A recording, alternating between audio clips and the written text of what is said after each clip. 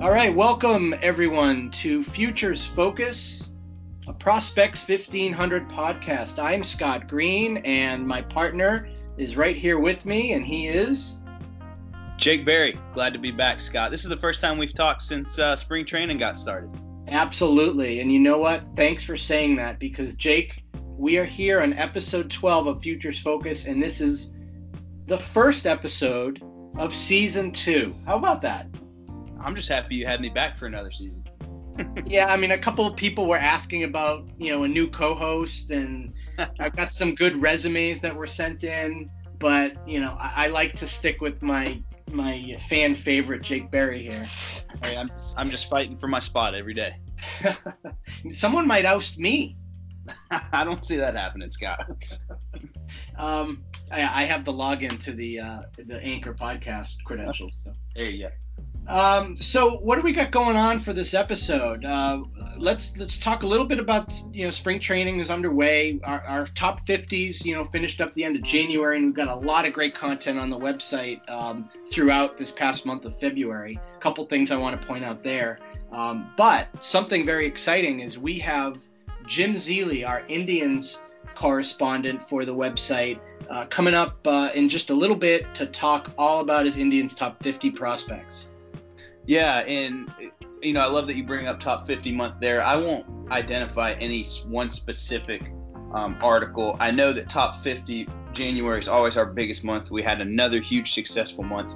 But something else that's kind of cool is you got to keep an eye on prospects1500.com in February too, because a lot of us are putting out some kind of follow-ups to our top 50s, guys that might find their way on the list, move around in tiers and things like that. So I love how February's kind of turned into an extension of top 50 month, if you will. Yeah, there was so much that we put out in February. I didn't count the number of articles. It was probably somewhere in the 20 to 25 range though. And it was from follow-ups to the top 50s, like you said, people that didn't make the top 50s in our correspondence, dove even deeper. We had player profiles. We had some look at the Tyson Banker with his looks at the baseball cards and the prospect cards that are hot in the industry. And Topps Series 1 was just released a little while ago, and Topps Heritage just came out, so he's probably going to be doing some follow-up with that.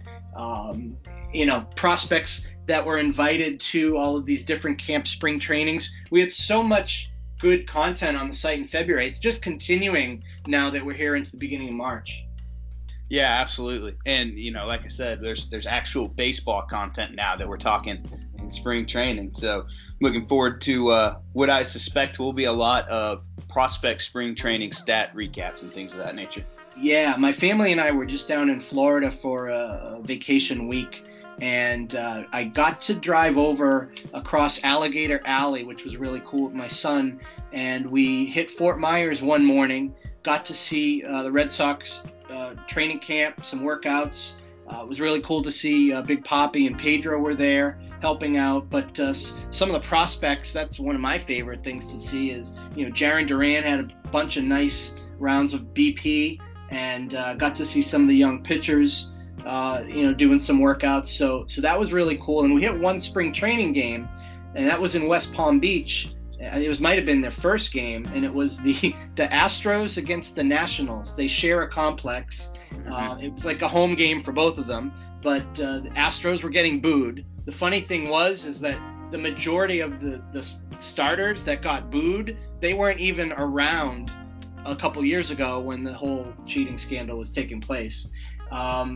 Christian Javier, one of their top pitching prospects, started through 2 innings. He looked really, really good. Max Scherzer through the other 2 innings for Washington. And then we got torrentially downpoured on, and the game was canceled. So we kind of, were bummed out with that, as it was the only game I was able to go to. But, didn't really put a damper on the vacation. And I've got so many more minor league games coming up over the next few months, so that'll be fine there. Yeah, you're coming down to my neck of the woods in June, is that right? It's going to be July, middle of July. Yeah, my son and I are doing a little crazy long weekend trip, and I'll talk more about that, through our Prospects 1500 Twitter, and maybe even do a preview article on the site. But we're going to be hitting the Rome Braves on a Friday night, the Birmingham Barons AA on Saturday night, and then Sunday morning driving up to Nashville, and we'll hit a AAA Sounds game on Sunday night, and then fly home on Monday. It's going to be a whirlwind long weekend, but that's going to be so cool. That's great. I've been to all three of those ballparks. Obviously, Rome is my home ballpark, the one I get to the most, and I think you're going to love Birmingham and Nashville. Nashville's park is gorgeous, and Birmingham's really done a lot in the city too, in that area. That they're moving in the right direction, becoming really a baseball town. Awesome. So why don't we take a little break? We'll come back. We'll talk to Jim about the Indians Top 50 and continue on here with our Season 2 debut, Episode 12 of Futures Focus. So we'll be right back after this short break. Mother's Day is around the corner. Find the perfect gift for the mom in your life with a stunning piece of jewelry from Blue Nile. From timeless pearls to dazzling gemstones, Blue Nile has something she'll adore. Need it fast? Most items can ship overnight. Plus, enjoy guaranteed free shipping and returns. Don't miss our special Mother's Day deals. Save big on the season's most beautiful trends. For a limited time, get up to 50% off by going to BlueNile.com. That's BlueNile.com.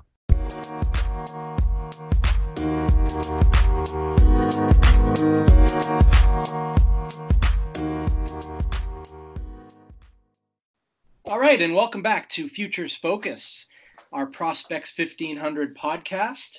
Scott Green along with Jake Berry.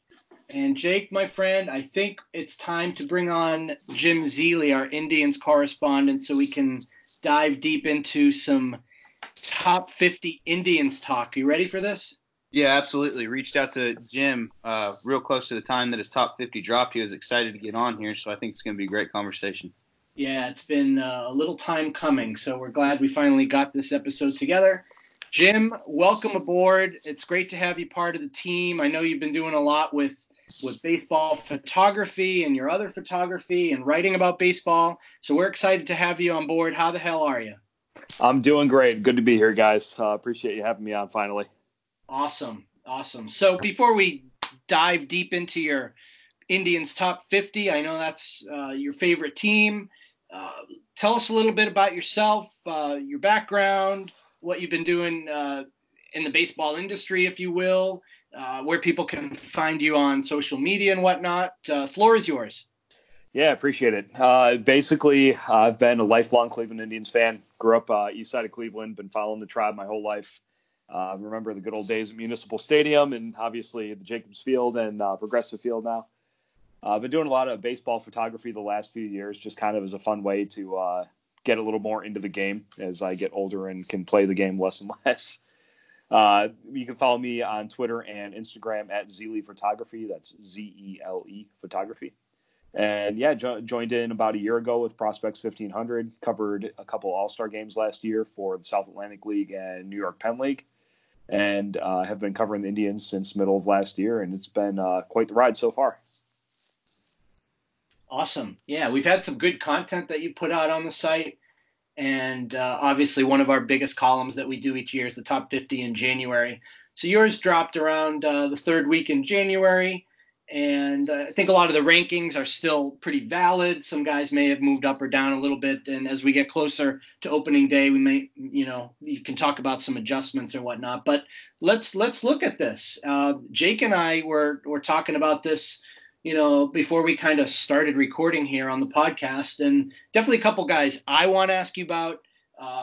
Jake has a couple that he certainly wants to, ask, and probably you might, want to touch on a few others as well. So I figure how we'll do this is we'll kind of look at your top 10, you can run through those, and then I always like to ask our contributors lower than that, in like the 11 to 50 range, maybe who are some guys that you see, rising up, this year, and then maybe some that are kind of hanging on. Maybe they're going to drop down a little bit.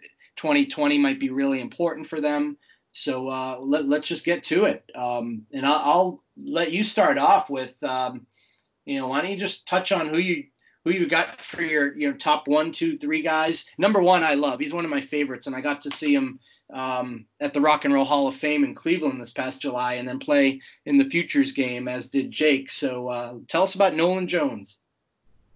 Well, Nolan Jones is obviously number one on my list, and there's no reason not to put him number one on every Indians list. Strong hitting third baseman, made it up to Akron last year, AA. K rate's a little bit high, walk rate's great. I look for him to continue slugging in Columbus this year. Entirely possible we see him in Cleveland at the end of the season. Wouldn't be surprised if we saw him even beyond September, if he gets a July call-up, something like that, depending on injuries or whatever else. Long term, I see him more as a first base candidate, just with other prospects coming up through the Indian system. Jones is a little bit of a bigger guy, and I think he takes that Jim Thome route, spends a year or two at third base, and then when first base opens up with Carlos Santana getting a little bit older and with his contract coming up, I see Jones kind of fitting in at first base and providing that high average, high power first baseman that will anchor the middle of the Indians lineup for several years to come. So, Jim, in your write-up for George Valera, you start out by saying it's a toss-up between Valera and Jones for the top spot. How tough of a choice was that for you for number one, number two? Like you said, we see Jones at the top of most Indians' list. And did the proximity have anything to do with it? The proximity was the entire reason. Nolan Jones obviously is in AA. Valera made it. I think he had one game in Lake County last year, but he spent the majority of his season in short season Mahoning Valley. That said, George Valera I see as kind of a Juan Soto prototype. So I could see Valera making some moves really quick this year if his talent translates to stats.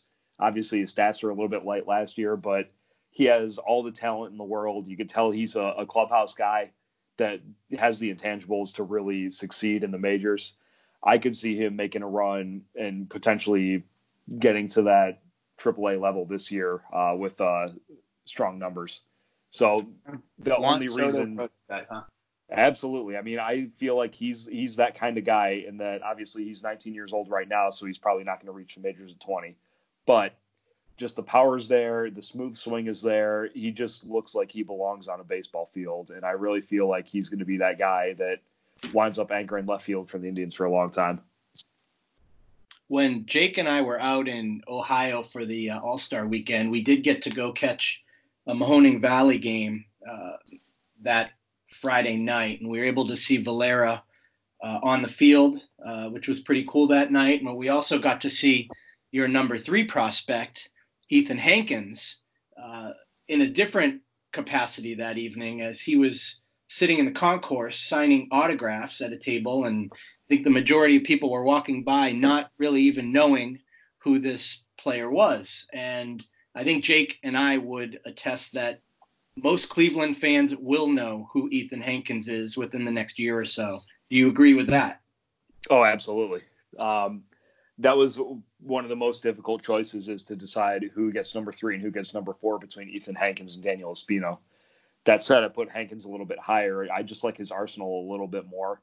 Hankins just seems to be a little bit more like one step ahead, we'll say, of Espino, just as far as control, specifically of the secondary offerings. He's obviously a mid to high 90s fastball guy. His breaking stuff is incredible, dances all over the place. And he's one of those guys that, yeah, I agree, Indians fans will know him in the near future. The way the Indians bring up pitchers, he is in the right system to really refine his stuff. And I think we see him really hitting the top of the Indians rotation within the next 2 years or so. Sounds good. Jake, I know you wanted to touch on both Hankins and Espino.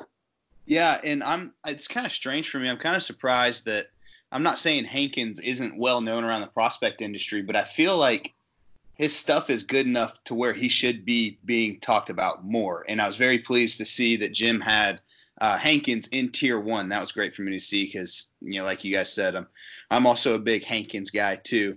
I love seeing, if people listen to the podcast, follow me on Twitter, they know I love my Georgia boys. Proud of where we come from and the athletes that we produce. So I'm always rooting for those guys. And we got 2 Georgia pitchers back to back at 3 and 4 in Hankins and Espino.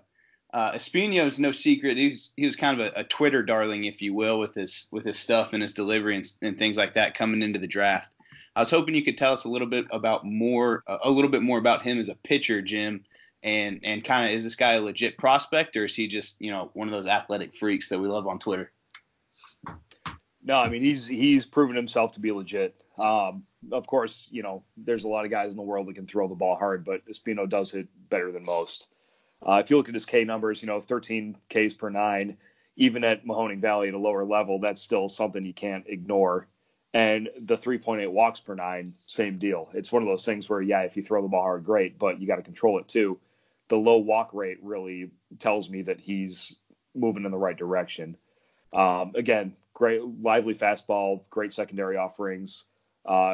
He's, like I said, Hankins and Espino are a toss-up for 3 and 4 on this list, and they'll be moving up even more when Valera and Jones move off the list. But great pitcher, great offerings, and it's really hard to deny the fact that he's another big part of the Indians' pitching future. So if we're looking at, I know I would love to have everybody in Tier 1. I think we all would, and of course we're all rooting for these guys to make the major leagues. In your eyes, what does Espino need to do to move into Tier 1? Really, I just need more proof. Hankins has another year of pro ball under his belt. Mm-hmm. And I just need Espino to keep doing what he's doing basically this year. Hopefully he'll make it up to Lake County, God willing, even Lynchburg. But right now I just need a little bit more proof. Hankins has an extra year on him, and once Espino really proves that he can handle the higher level hitters, then there's no reason he can't be in Tier 1. Nice. All right, sounds good. Number 5, you have Tyler Freeman, kind of a fringe top 100 overall prospect on some sources, top 100s, just off on some others. Shortstop. Number 6, another shortstop, Brian Rocchio, and couple middle infielders right there, right in the middle of your top 10. I want to ask you about your number 7 guy, Triston McKenzie, a little more, but certainly touch on Freeman and Rocchio if you'd like. I love them both. I've seen them both play, and they both have impressed me beyond belief. Freeman just hits the ball. No matter where it's thrown, he just gets the ball in play, which is what you need out of a speed guy that doesn't have a ton of power. His slugging percentage is light. He probably doesn't profile as much of a slugger, but he gets the ball in play, and that's huge. Gets on base, doesn't strike out. When he does get on base, he steals bases left and right. He's just one of those kind of spark plug guys at the top of the order or at the bottom of the order, like an Omar Vizquel back in the mid-90s, that just sets up the offense so well. Also a good enough athlete that I wouldn't be surprised if they moved him into a Brock Holt sort of role where he's playing somewhere on the field. He's never going to have a home position, but whether it's left field, right field, one of the middle infield positions, they'll get him in the lineup just because he's that good of a hitter. With Brian Rocchio, I see him as the second coming of Lindor. Obviously with Lindor likely to move on within the next year to two, I think Rocchio is really in that same mold, and that he's maybe a little bit undersized, but not too much. Has a lot of power. Obviously, he's only 18 years old going into the season, so very young still. Has time to build out. Great bat-to-ball skills, great fielding skills. I just see him as that kind of all-around Gold Glove defensive player and really strong hitter that profiles well as a Lindor type that will slot in and really hold down that shortstop position for the coming several years for the Indians. Awesome. Yeah, those two guys, I haven't seen them in person, so I'm excited at some point, to get to see them, especially when they make it up to Double-A and they're able to play for Akron and they roll through town near me here in Hartford. Triston McKenzie, you've got number 7 on your list. It seems like, oh my gosh, it seems like he was just lights out, like 16, 17, 18. He missed all of 19 with an injury, so you've still got him in your top 10. High expectations there, huh? Yeah, I mean, it's one of those things where you can't write off the talent at this point. I mean, he's still young enough, 22 years old on opening day, that, he has time to overcome the injuries. But that said, it is scary when it's a back injury with a pitcher. With McKenzie's kind of windup, in that he's more of that Chris Sale sort of whip type action. So it is concerning on a guy, especially as lanky as McKenzie is. He's not a huge, power lifter by any means. But when he's healthy, I mean, he's lights out. There's no denying that. So I still have him a little bit higher up in that if he can put together a healthy season, make it to Cleveland, I think his stuff profiles as absolutely major league ready. It's just a matter of making sure he can stay healthy for a full year. I agree. You know, something I didn't realize, I'm looking at his stats now, his strikeouts per nine minor league career number is 10.8.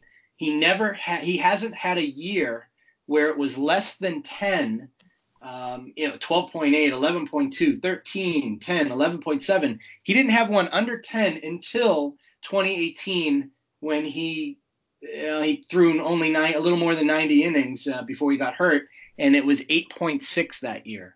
So, that would be really cool if he can bounce back and be up over 10 again with Ks per nine. Yeah, absolutely. And I mean, it's always worth considering too. Maybe the Indians look at him in a more of a bullpen role as well if they're concerned about his health, so they could limit the innings but still get that strikeout potential. Yeah, it's the talent very obviously is there. When he's healthy and throwing, his stuff is very refined. His control is excellent, and it's just a matter of health with McKenzie. Yep. That's all that's holding him up right now. Rounding out your top 10, three very different types of players. We've got Bo Naylor, catcher, number 8. Number 9, second base, Aaron Bracco, 18 years old. And number 10, 24-year-old Daniel Johnson. Seems like I've been looking at him forever, although I think I saw him just a couple years ago in Hartford AA when he was playing for Harrisburg before he went over to the Indian system. So round out the top 10 here with Naylor, Bracco, and Johnson for us. Sure. Naylor is probably one of the better catching prospects that is out there right now. Young guy, still 20 years old on opening day this year. Put up good, if not great numbers at Lake County last year, but still very solid for a young catcher. Good power numbers. Strike out 23% of the time, which not great, not horrible. You know, could do better, but his power number is a 178 ISO. Looks pretty good.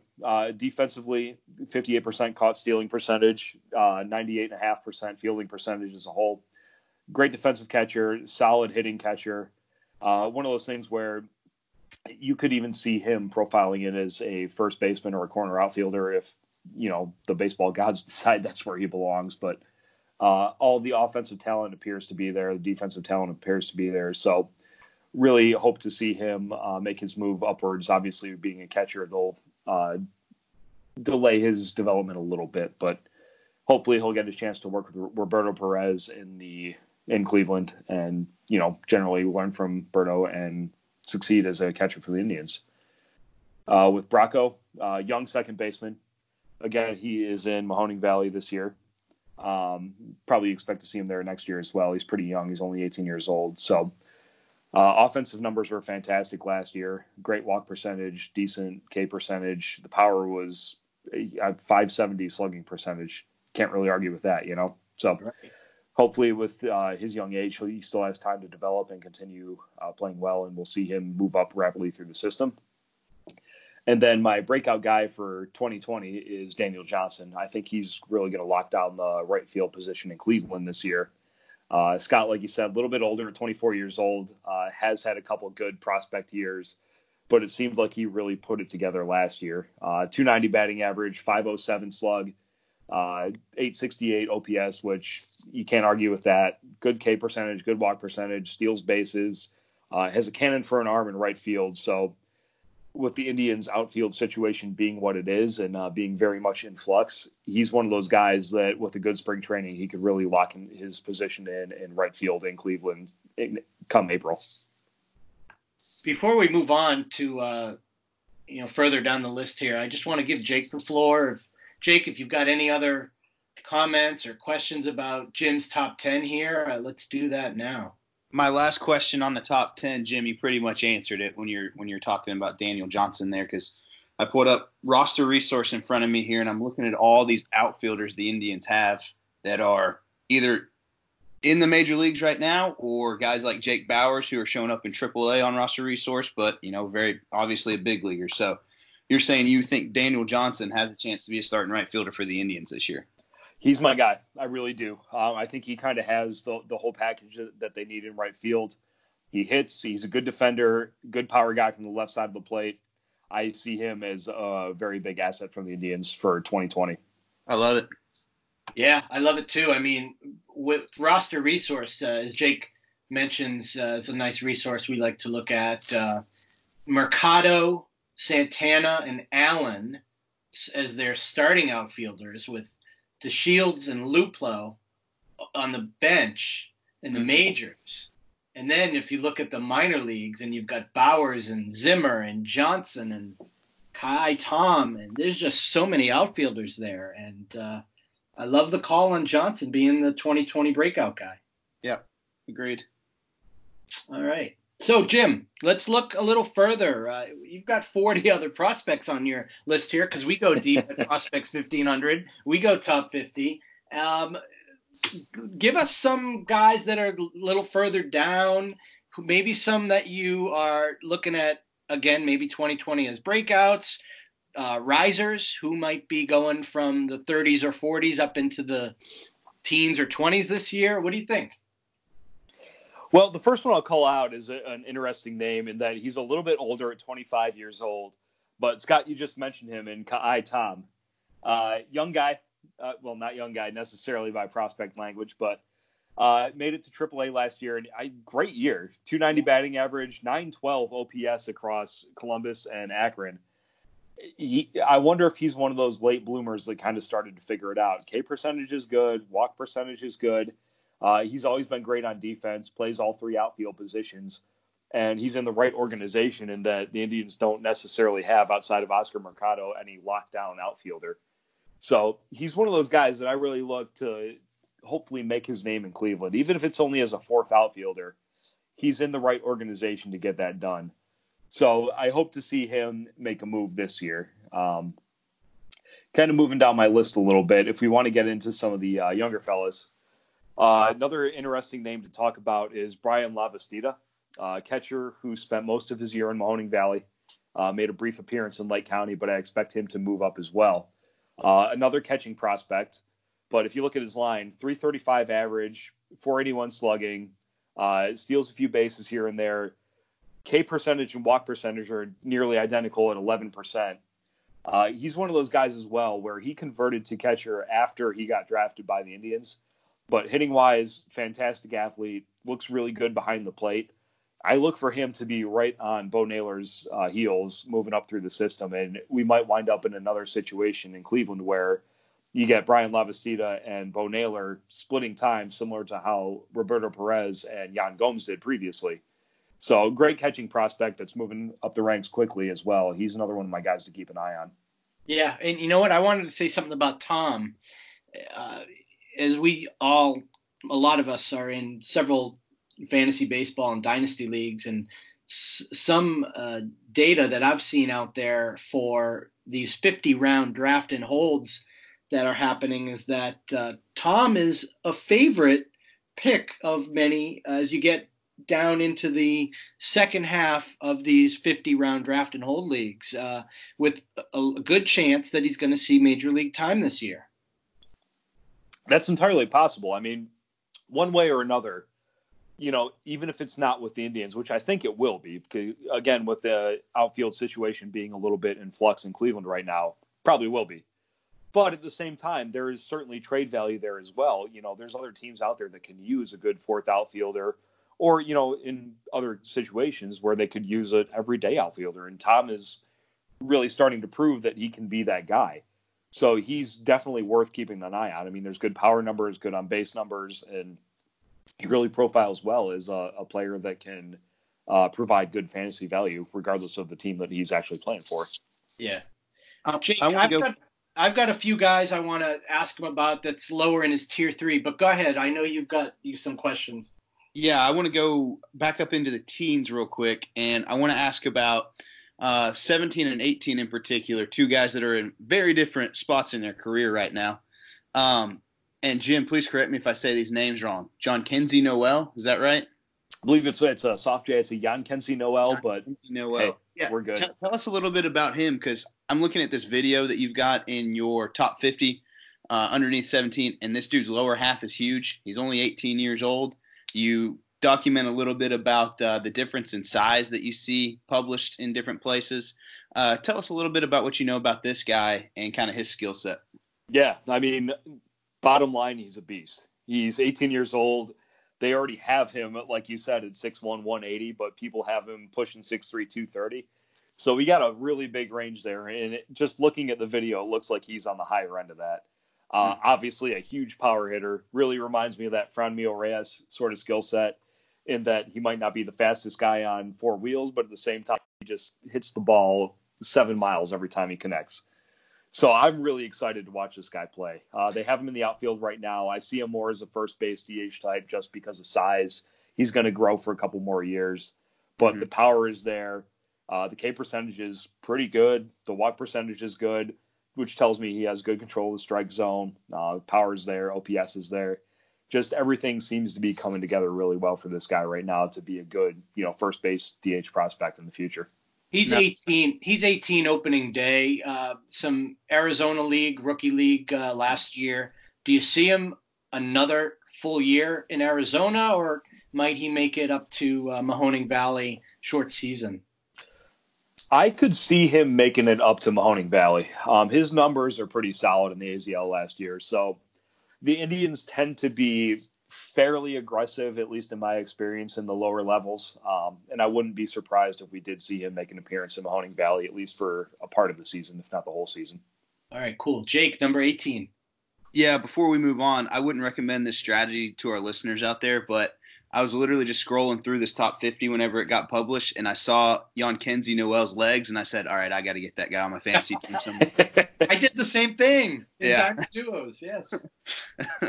Let's move on to 18. A guy, there's a lot of talk about him in spring training and things like that. James Karinchak, again, please correct me if I mispronounce any names. And what you see for him in 2020, we know he'll be up in the big leagues. Is a reliever?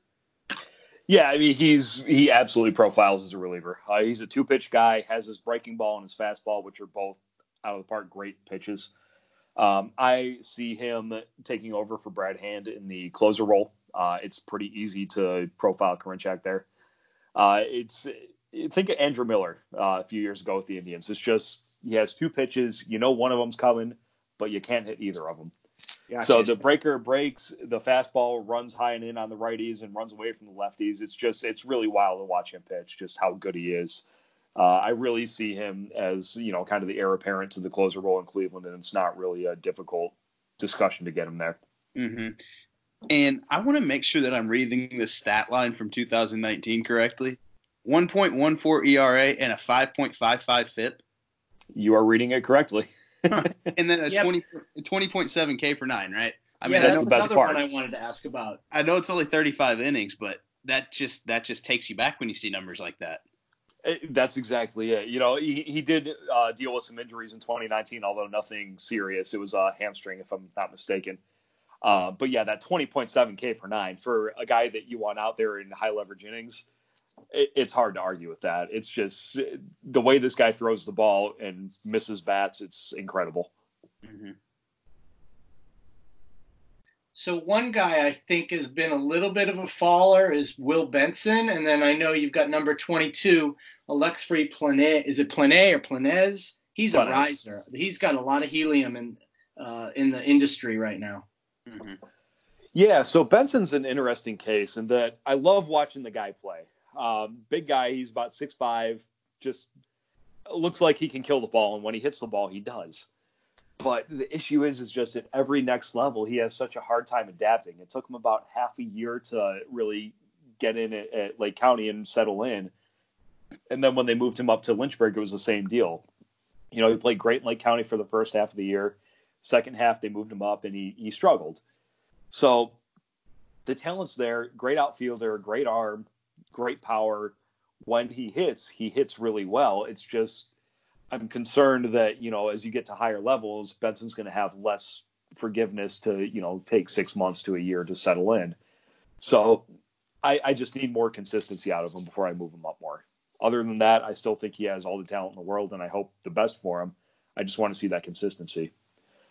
As far as Planez goes, Scott, you're right, he's a huge riser, and that, again, young outfielder at 18 years old.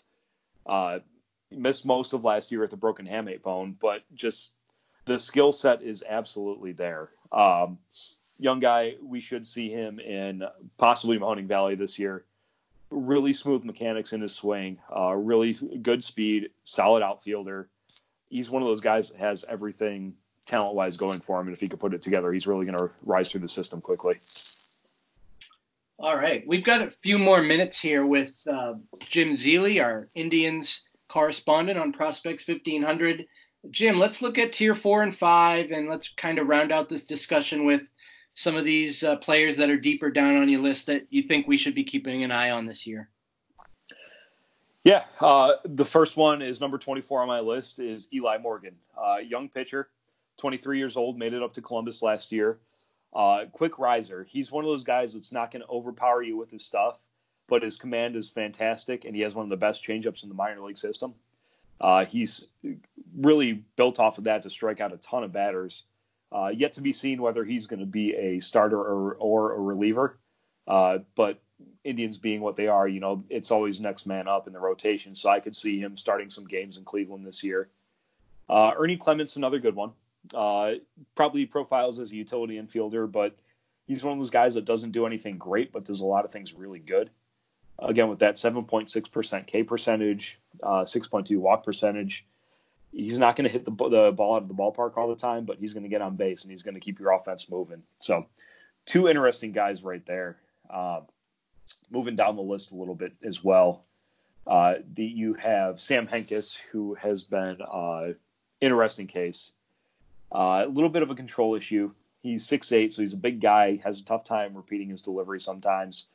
But all reports out of spring training this year have him hitting 98, 99 miles an hour with his fastball.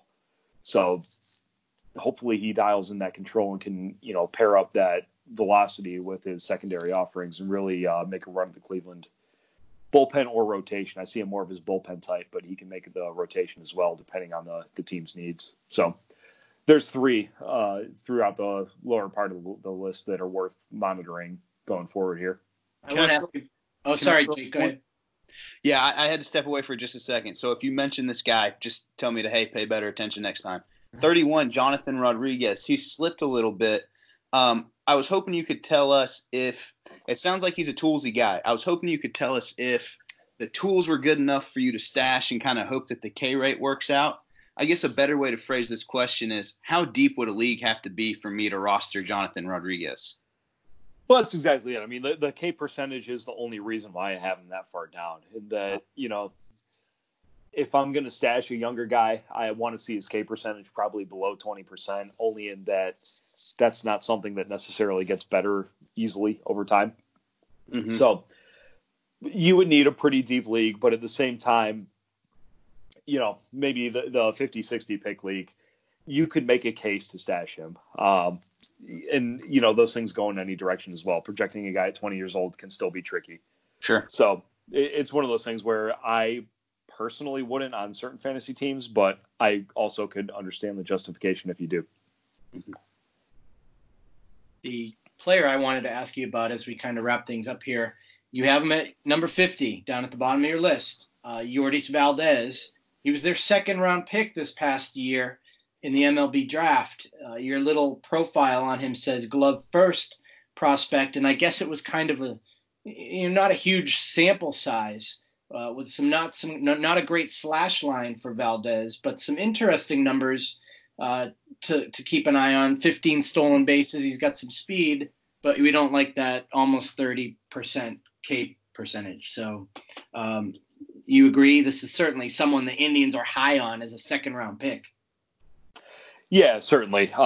He's going to stay on the list one way or another just because he deserves some sort of attention. But like you said, that slash line kind of gives me a little bit of cold feet. Would like to see, obviously, the batting average improve significantly, but you're right. Great speed. And you look at the guy above him in Quentin Holmes as well. Speed burner, hasn't had great success at the plate yet. So, but with both of those guys, really, I just need to see better on base and just general hitting numbers. But they're both fantastic players, and if they can get the bat to the ball more and make things happen with their legs, then yeah, they're going to both move up this list in a big hurry. I have to, Scott, if you don't have anybody else on the list right now you want to ask about, I have to ask about one more person before we let Jim go. Yeah, no, go ahead. And then I'm going to let Jim he's got a couple things he wants to, let everyone know about what he's got, in the queue and coming up on the website in the near future.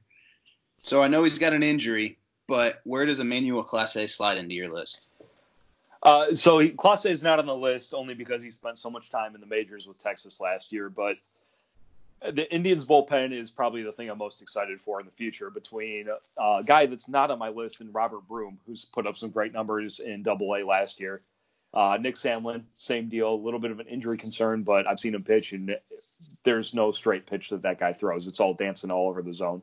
Then you got Clase and you got Karinchak.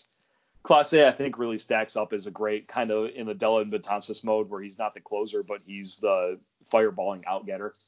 Clase is right up there. He's probably one of the guys I'm most excited to watch pitch this year. So he's going to be a huge part of the Indians bullpen going forward here. Great. Thanks.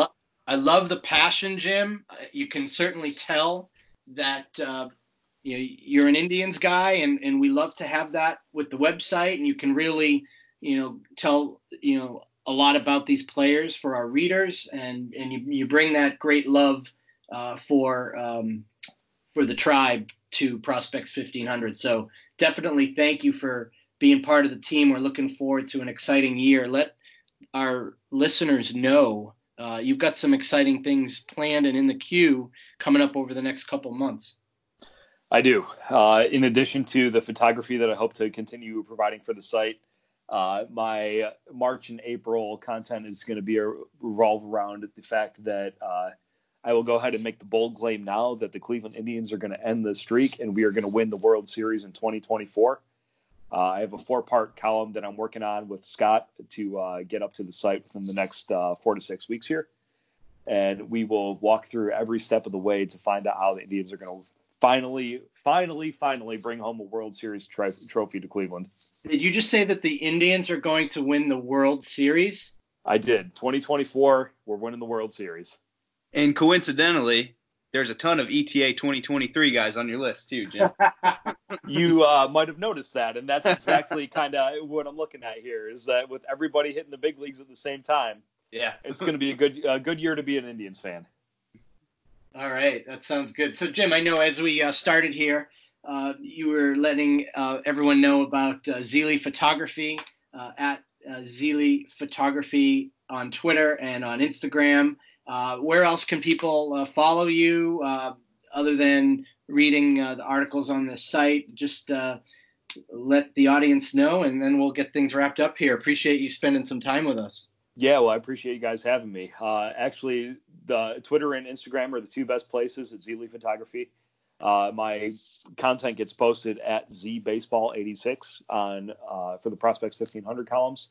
Actually relocated from North Carolina to New York City over the offseason, so I'll be doing a lot more with the New York Penn League this year. A little bit of Eastern League. Might make it down to Wilmington for some more Carolina League action, or Lakewood for South Atlantic. But I'll have a little bit of a different group of teams that I'll be photographing this year. And, looking forward to posting new content and continuing to work with Prospects 1500. Awesome. Well, thanks a bunch for joining us, and we'll definitely have you back on again. Yeah, thank you, guys. Really appreciate the time. All right. Jake, you and I will be back after this short break, and we'll wrap up this episode of Futures Focus right after this.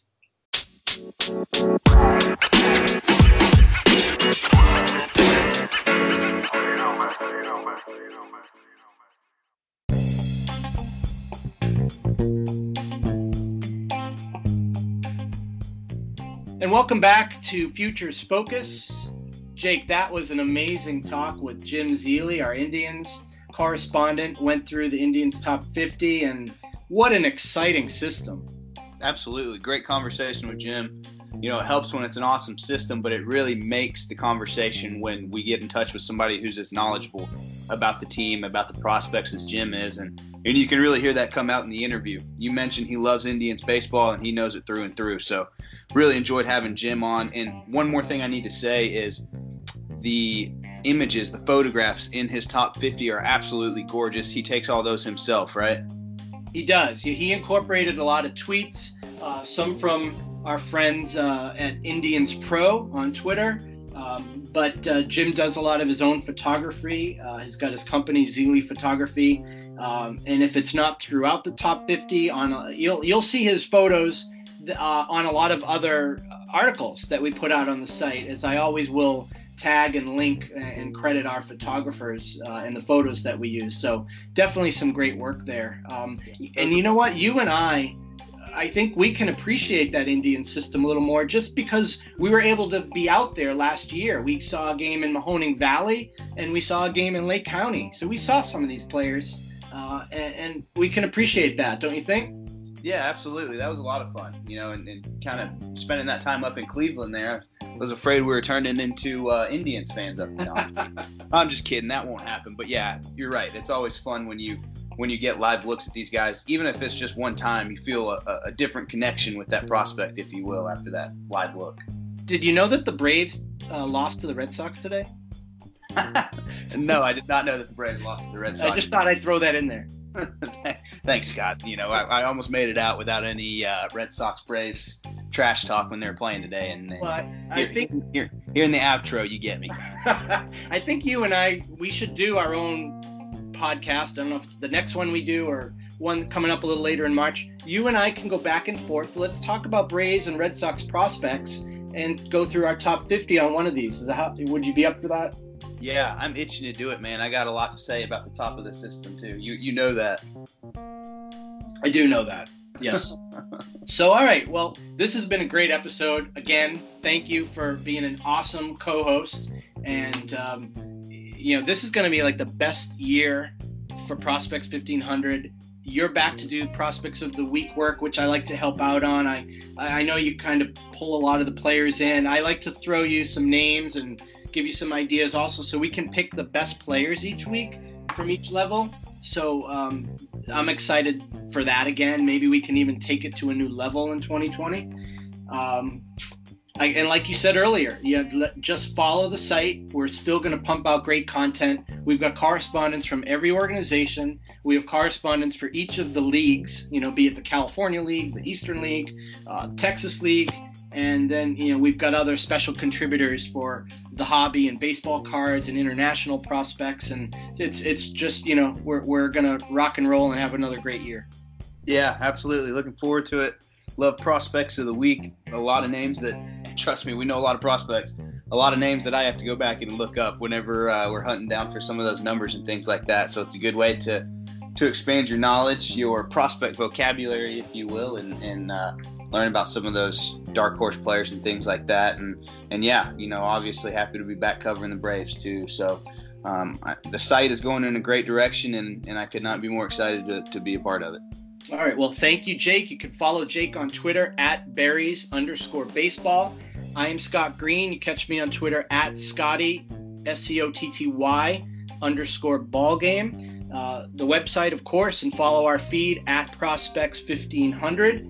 And we're going to be back with the next episode coming up really soon. So for now, I want to thank Jake. I want to thank Jim Zealy. And this is Scott Green saying so long for episode 12. We'll be back in a little bit with episode 13. This has been Futures Focus, a Prospects 1500 podcast. We'll catch you next time.